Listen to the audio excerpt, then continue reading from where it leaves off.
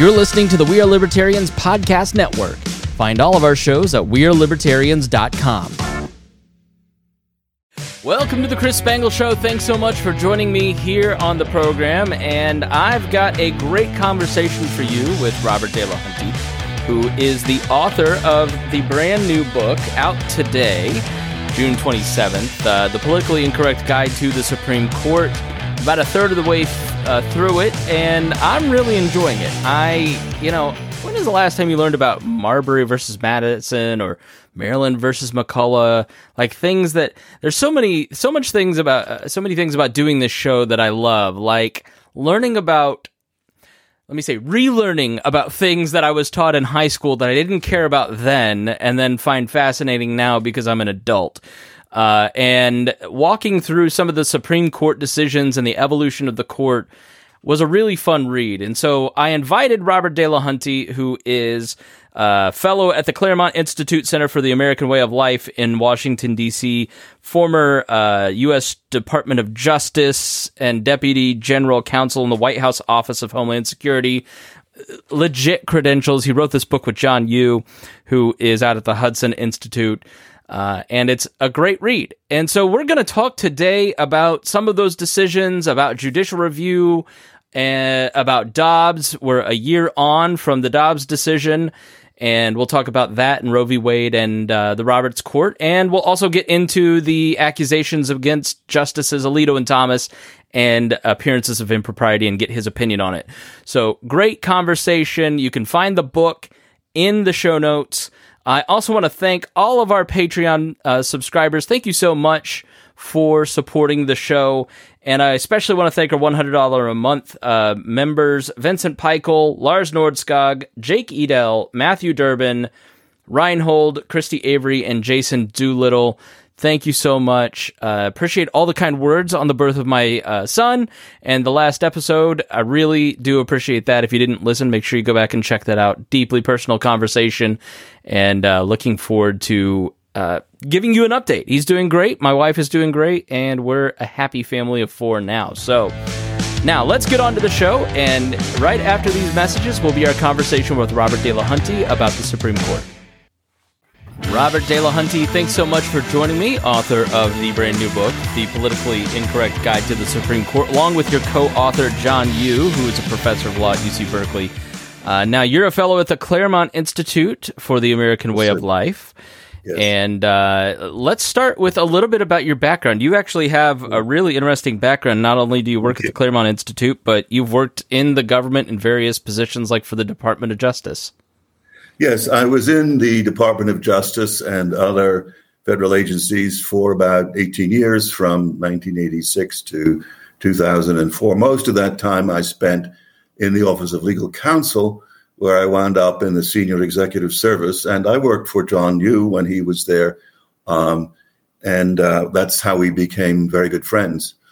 Before that, I had some time on Wall Street in a big law firm there. And then before that, I went to law school. And before that, I studied and taught in the UK at Oxford and Durham universities for about 12 years. I can hear a little bit of the lilt from Oxford. Were you born in England, or did you? No. I'm a New Yorker. Okay. All right. So I never know what to expect. I think some of our audience may be familiar with the Politically Incorrect Guides. I have several of them. It's always an interesting read because you get information that you might not see elsewhere. So I wasn't sure when I picked it up if it would be like a history of the Supreme Court or if it was more of a current critique. And there's a little bit of everything in it. So what was your strategy in writing The Politically Incorrect Guide to the Supreme Court? Well, we wanted to write a book. We started on it about a year ago. We wanted to write a book that was at once sophisticated and accessible. Both of us are legal scholars and law professors, though I'm retired. And we also practice constitutional law. But we aimed at an audience that was not necessarily lawyers at all, but people with an interest in the workings of the Supreme Court, and in particular in the decision-making by the Supreme Court since the 3 Trump appointees took their seats on it. So if you are, let's say, a parent who is homeschooling a child, or you're a law student, or you're a retired person like me who wants to know more about how the government works, the book is aimed at you. I think the key thought is misinformed and unfair. People were attacking the court essentially on policy grounds or political grounds. But in fact, what we think the court was doing was trying to not make policy decisions, but assign responsibility for making policy, whatever it turned out to be, to the right decision maker. It's a kind of second order question that the court often deals with in constitutional law. So, for example, in the abortion case, the court was not ruling on the wisdom or unwisdom of abortion. It was ruling on the question, who makes these decisions? Is it the federal judiciary and ultimately the Supreme Court, or is it the voters in the states? Which lane does that question belong to? And it concluded correctly that that decision is for the voters in the states. I'll give you another example from this term. There was an interesting case out of California involving pork. The voters in California are very conscious of animal welfare, and they are opposed to cruelty to animals when they're bred or reared. So they enacted a law that prohibited the sale in California of pork that was reared in conditions that the voters found cruel and unkind. The pork producers in the rest of the country, California is a very big market, brought suit under the federal constitutional commerce clause, and they alleged that California's animal welfare law was a breach of the requirements of the commerce clause. The Supreme Court ruled against them. Now, that's not to say the Supreme Court had a view about animal welfare or about the sale of pork in California grocery stores, whether the pork should be raised in a particular way or not. It was saying this lane belongs to the voters of California, not to the federal judges. The Constitution doesn't regulate this. It allows the California voters to decide, even if prices go up, it allows them to decide, we will not permit the sale of certain kinds of pork. Or I'll give you a third example. We don't have a result yet. This is the student loan forgiveness case. If the court does decide that on the merits this week, it's not going to be deciding whether Biden's student loan forgiveness program is a good idea or a bad idea. If it decides against Biden, which I think it would, it will say this is not a decision committed to the president by the Constitution or to executive agencies. This is a decision that requires Congress to debate and compromise and, in the end, decide what national policy is going to be about the forgiveness of $400 billion or so worth of student loans. It's not opposing student loans. It's not a hard-hearted conservative majority that wants to do down student debtors. It's saying this is a decision for another branch of the government, the Congress, and not either for us or for the president and the executive.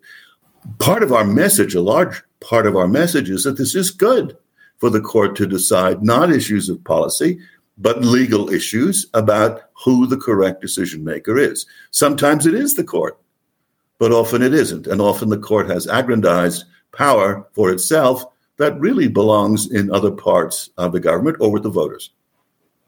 Yeah, I think one thing about the book that I've enjoyed so far, I mean, look, it's been 35 years since I've studied Marbury versus Madison. It's not something I run across every day in my everyday life, even though I've been talking politics for a long time. But the term originalism pops up a lot. You start by defining originalism versus more of an activist mindset, and then you go on to lay out the case through three initial cases by Marshall, then through the Civil War era, then the Warren Court, or FDR's period, and then the Warren Courts, how the Supreme Court's mission got twisted away from the original meaning. So can we start by defining originalism versus the living constitution theory? Forget what the exact term was in the introductory chapter, But we hear a lot about the term originalism, especially with this court. What does that mean? So it's basically a method for interpreting and applying the Constitution, and it's politically neutral. Sometimes if you are an originalist judge, you will get politically liberal results. Sometimes you'll get politically conservative results. But it's a method of reading the constitutional text.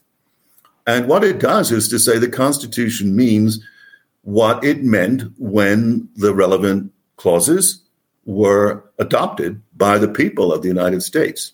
It had a public meaning at that time, whether it was, let's say, 1787 or 1868 or more recently. It had a public meaning. It was debated and accepted or rejected with that understanding of what it meant. And there are procedures for changing the Constitution, but if they haven't been followed, then the original meaning of the constitutional language stands in place. It stands firm. That is the law. If you do not like it, if you want to change it, you amend the Constitution, and that has happened. It happened actually very early on with the adoption of the Bill of Rights.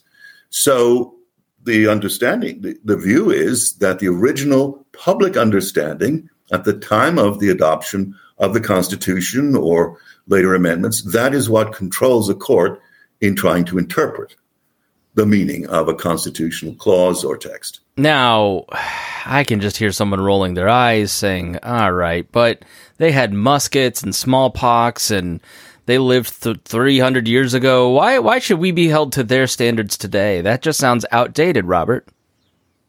Well, I think there are pretty simple answers to that. One is the decision-making about how we are governed, how we live, is really largely left to the political elected branches of the government, to Congress, to the president, to the states. And the Constitution creates structures and procedures. And if you follow those procedures, you can update the law as much as you please. And if the Constitution as written in 1787 or after the Civil War, or more recently in the 20th century, if the Constitution stands in the way, you can amend it. It's difficult, but you can do that. But there are ways and means of updating the law, certainly by statute or by common law judicial decision-making, or again, by amending the Constitution. What the Constitution really does is to provide an architecture, and you have a great deal of scope within the framework that it creates. And by the way, we think it's a very good architecture. It's stood in place for over 200 years, mostly, and it has helped this country become as free and as prosperous as it is. Do we want to give that up? I don't. I'm not an anarchist libertarian, but, let's go back to Marbury versus Madison, because this is, I found it surprising kind of reading it as an adult, but your first couple chapters, I mean, we always think, oh, well, the court is just so political now. It's just so much more political. It used to just be men who were devoid of politics sitting on the court, but it always seems to have been political according to these chapters. You know, when you get down to Marbury versus Madison, the choice, it's almost like Bill Clinton's "what is the definition of is," how he was getting himself out of a legal trap by asking that question. Can you talk about Marbury versus Madison? Give us a little bit of the history and how that set the template for judicial review moving forward with the Supreme Court. No, that's a great question.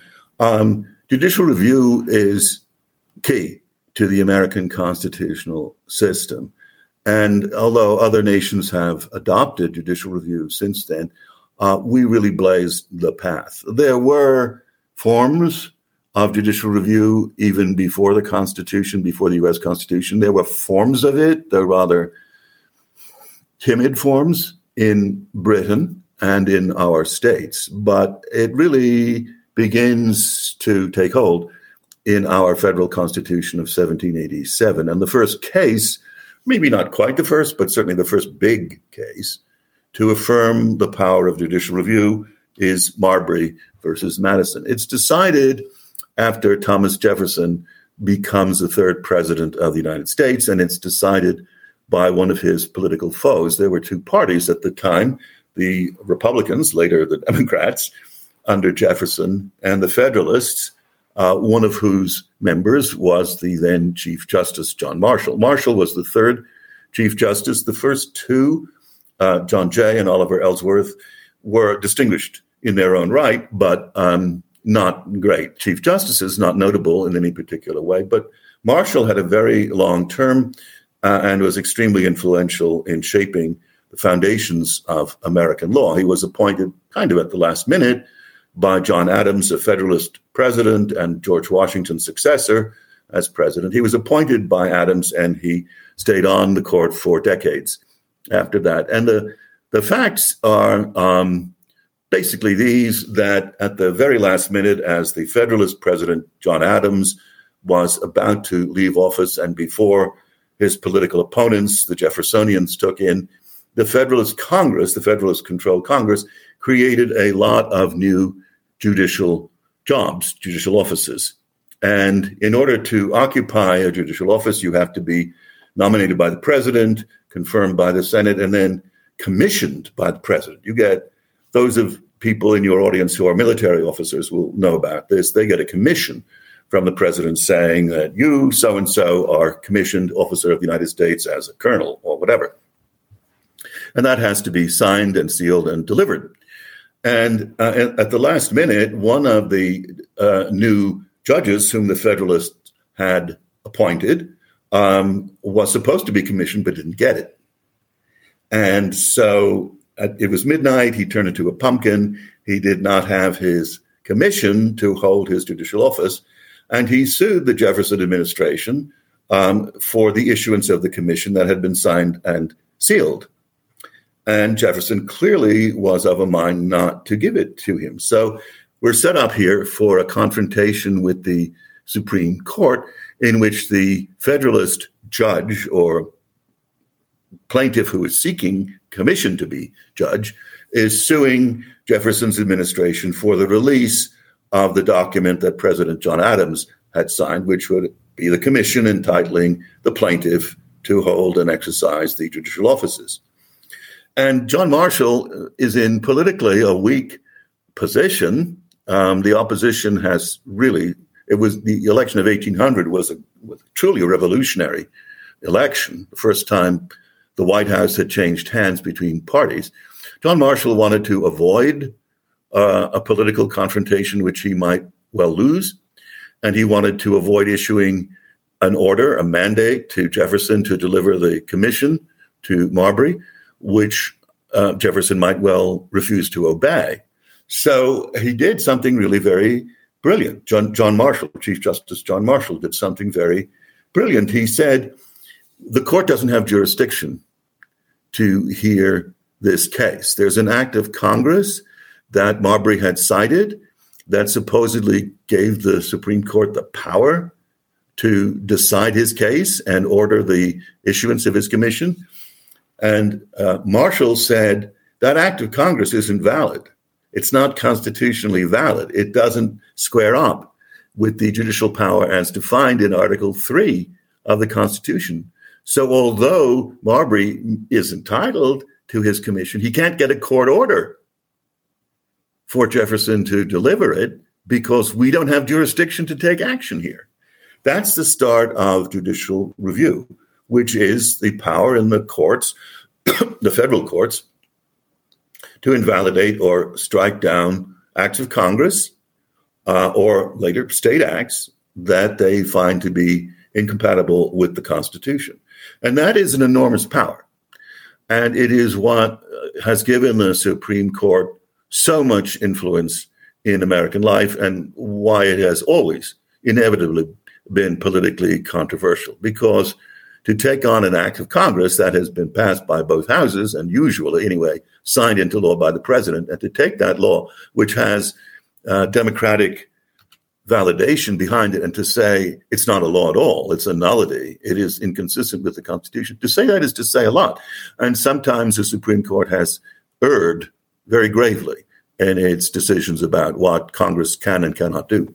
Yeah, you talk a a little bit about Dred Scott and how the Supreme Court was basically trying to end slavery and then just ended up making it worse. You talk about FDR and the Supreme Court trying to, and successfully striking down a lot of the New Deal until court packing, and then they weirdly seem to go, well, all right, let's take it easy on the president before he does court pack us. But let's hop to the Warren. We're a year out from the Dobbs decision. I think it's a year yesterday or today. I think that's right. That we're recording this on June 27th. So I think a lot of people misunderstand what Roe v. Wade was because it's wrapped in the culture war conversation of rights and women's rights and all these other things. But why do conservatives generally, and even some liberal scholars who were honest 20 years ago and now have changed their mind, why was Roe v. Wade so controversial at the time from the standpoint of its legal decision? And what did Dobbs correct? Oh, again, a really great question. You're right that Roe v. Wade, which came down in 1973, was a salvo in the culture war. Some people think, I'm not sure they're right historically, but some people think that there was underway already a trend in the states or some of the states to relax the abortion laws. Traditionally, the abortion laws had made the procurement of an abortion or the commission of an abortion a crime. Some people think that that was beginning to change. I'm not sure that that's true, but that's a widespread belief. Yeah, you had some states like New York starting to loosen up, and discussions were underway at the time that, you know, with women's liberation and all that starting to form, you could definitely see that argument. But there was some pushback going on even before Roe. In any case, I think the court decided, and there was a considerable majority in favor of Roe, 7-2, that they would jump to the head of the parade and they would announce a new abortion right. And the problem that, again, I think it's important to distinguish legal and political conservatives. Often they're the same person, like me, but that is a distinction to be kept in mind. Legal conservatives thought this is legislation. What the court is announcing is a legislative framework. It might be a model statute for a state like New York or Massachusetts, but there's nothing to support this in the Constitution.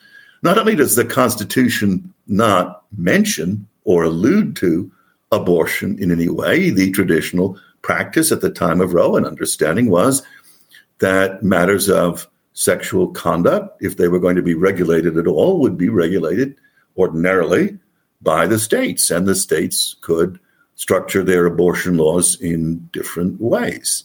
And it was really a policy question, whether you prohibit abortion, or if you do, what stage in the pregnancy is the cutoff point for regulation of the woman's choice. So the conservative legal objection to Roe right from the start was that it was foundationless. It was lawmaking, legislative policy made by the justices. And legal conservatives have maintained that position, I would say, correctly, until last year when Dobbs retreated on Roe, as an earlier Supreme Court decision from the 1990s had already done. It retreated from Roe, and it said this question is to be left to the states, or maybe to Congress, if Congress has the power to pass a national abortion law, but it's not for 9 justices on the Supreme Court bench.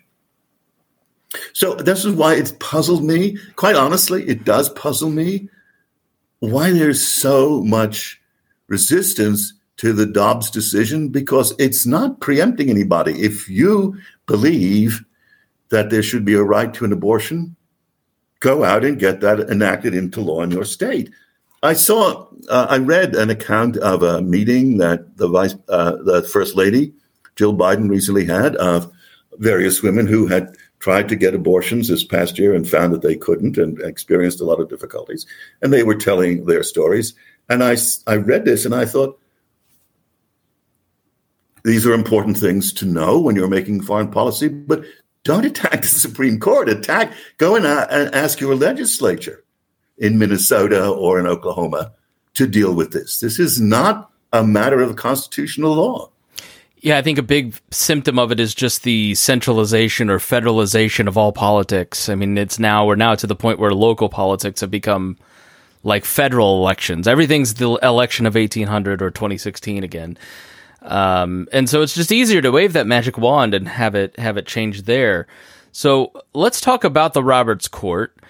How is this court different? Obviously, we're told if we watch the media that this is just the most conservative court of all time, and it's a Republican court. And we'll talk about Alito and Thomas in the next question. But we're given a picture, I think, of this court as somebody who follows it and understands it. Talk about the Roberts Court's makeup. How is it actually different? And, what should we know about the justices that are serving right now and how it operates? Sure. Well, look, it's different from earlier courts in that more of the justices are really committed to originalism as a technique for interpreting the Constitution. And more of them, I think, are aware that there are limits to their power or their authority, and that they should be primarily concerned, in most constitutional cases, with deciding who the decision maker is rather than making the decision. They should get out of the business of making the laws or making the policies and confine themselves to seeing that the right decision maker is present. Who are they? Well, they come from different backgrounds. Several of them have been Washington, D.C. insiders for much of their careers. Justice Thomas is an example. He had appointments in the first Bush administration, for example. John Roberts is another. I used to see him wandering around the hallways of the Department of Justice. I never thought he'd be Chief Justice. I might have tried to be friendlier if I had known that. But he was a Washington, D.C. lawyer in private practice and in the government. Justice Alito was the deputy head of my office for a while in the Department of Justice. Again, somebody whose career has mostly been in the government before, and then as a federal appellate judge before going to the Supreme Court. Justice Barrett is interesting because she was a law professor at Notre Dame. She is one of maybe she's the only justice, but she's one of the few anyway, who does not have an Ivy League legal background, which I think is very good.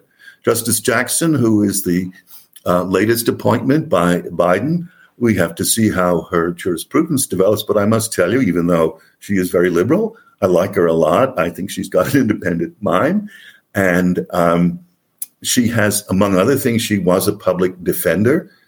And I think the court should have somebody like that who represents the viewpoint often of the poor and the indigent and criminals. Justice Gorsuch is from the West. And again, everybody brings something special, a unique perspective. Justice Gorsuch, who is a conservative and an originalist, has a very big heart for Native Americans.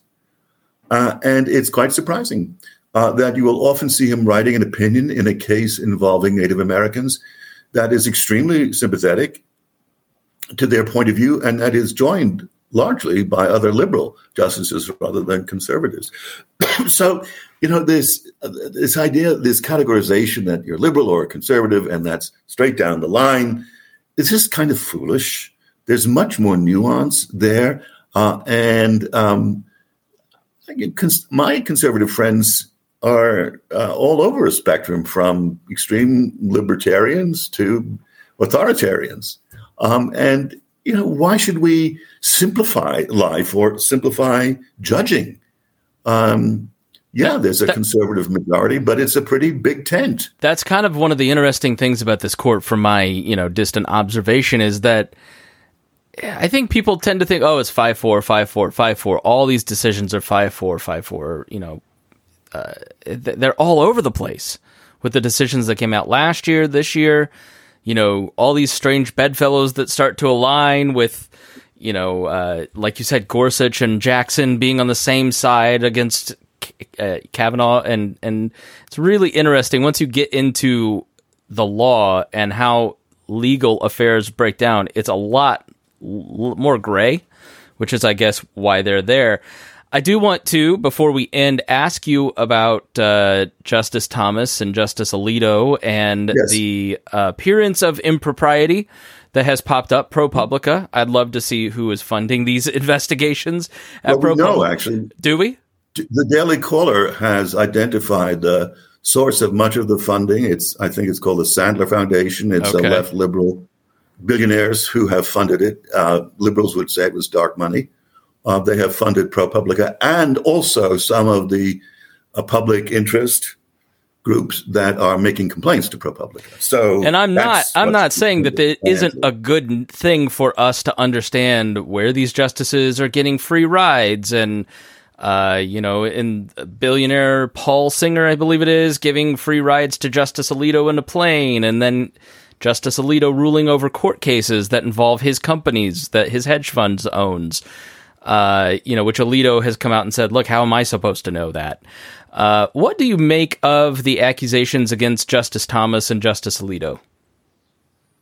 Look, I completely agree with you that a free press, a vigilant press and media should be examining the ethics of Supreme Court justices, as well as that of the White House, as well as that of Congress, as well as that of Nancy Pelosi, who probably remarkably, it seems to me, objected on grounds of ethics to Justice Thomas. Meanwhile, she insider trades away. Or Senator Sheldon Whitehouse, or Senator Blumenthal in Connecticut. They are sponsoring legislation to codify ethics for the Supreme Court. I mean, in general, that's what a free press is for in a democracy. So I don't fault what is happening on those grounds. I do think, I will tell you this, if Congress attempts to codify ethical rules for the Supreme Court justices and attach sanctions to them, that itself, in my opinion, would be unconstitutional. There is a remedy for misconduct by Supreme Court justices, that is to impeach them. And if the House wants to impeach Justice Thomas or Justice Alito and start drilling into their lifestyles, it can do that, and the Senate can remove them from office. But short of that, I do not think that Congress gets to regulate the Supreme Court, maybe the lower courts. But could you envision a court case where the Supreme Court rules on whether that law is constitutional and strikes it down? Yes, I can envisage it. I mean, the Supreme Court, they find it embarrassing, obviously. But, for example, they had to rule on whether the federal income tax applies to themselves because the Constitution provides that the salaries of justices and judges shall not be diminished, and the income tax clearly diminishes your salary, and they had to rule on that. In the end, they held it did apply to them, and Congress could legislate an income tax and impose it on the justices. As for Thomas and Alito, and also it's not just them, Gorsuch has been faulted, and Justice Barrett, too. She sold her house, would you believe? Think how scandalous that is. She sold her house, and she sold it to someone who was just appointed to the law faculty at Notre Dame. Even worse. And worst of all, he runs a legal clinic for the students there. And they file amicus briefs in the Supreme Court. And to benefit his students, they even invited Justice Alito to an event in Rome. Can you imagine anything so scandalous as that? So, I mean, with Justice Thomas and Justice Alito, I would ask a question that a liberal law professor at Yale recently asked. Show me the rules that they violated. Show me the rules. There is now a rule requiring disclosure of gifts of travel. That's been clarified in recent months. But in 2014, when Alito, or 2008, I think it was, when Alito was faulted for not making disclosure in those years, it was not the prevalent understanding that gifts of travel were mandatory disclosure items. So I think if you look in the weeds, there's not a whole lot there. All right. Robert Delahunty, excuse me if I said your name wrong. Delahunty, is the author of The Politically Incorrect Guide to the Supreme Court. I'm greatly enjoying it. I know that you will enjoy it. You can get a link in the show notes. You can also find it on Amazon. And it's out today. All right. Very good. Yeah. Timely interview from me for once. Yes, indeed. Shameless self-promotion time. Other than the book, where can people follow you? Do you have a website? Do you tweet? I don't. No. I'm a retired guy, and occasionally I write op-eds, often with John Yoo. Yeah. I know him from the Hoover Institution and some of his work with Richard Epstein. So, highly recommend the book. It's very thoughtful and informative, and thank you for writing it, and thank you for coming on the program. It's been great to talk to you. Likewise. Thanks very much. And thank you for listening here on The Chris Spangle Show. We will see you again soon. This podcast was produced and edited by Chris Spangle and Leaders and Legends, LLC. If you're interested in starting a podcast or taking yours to the next level, please contact us at leadersandlegends.net.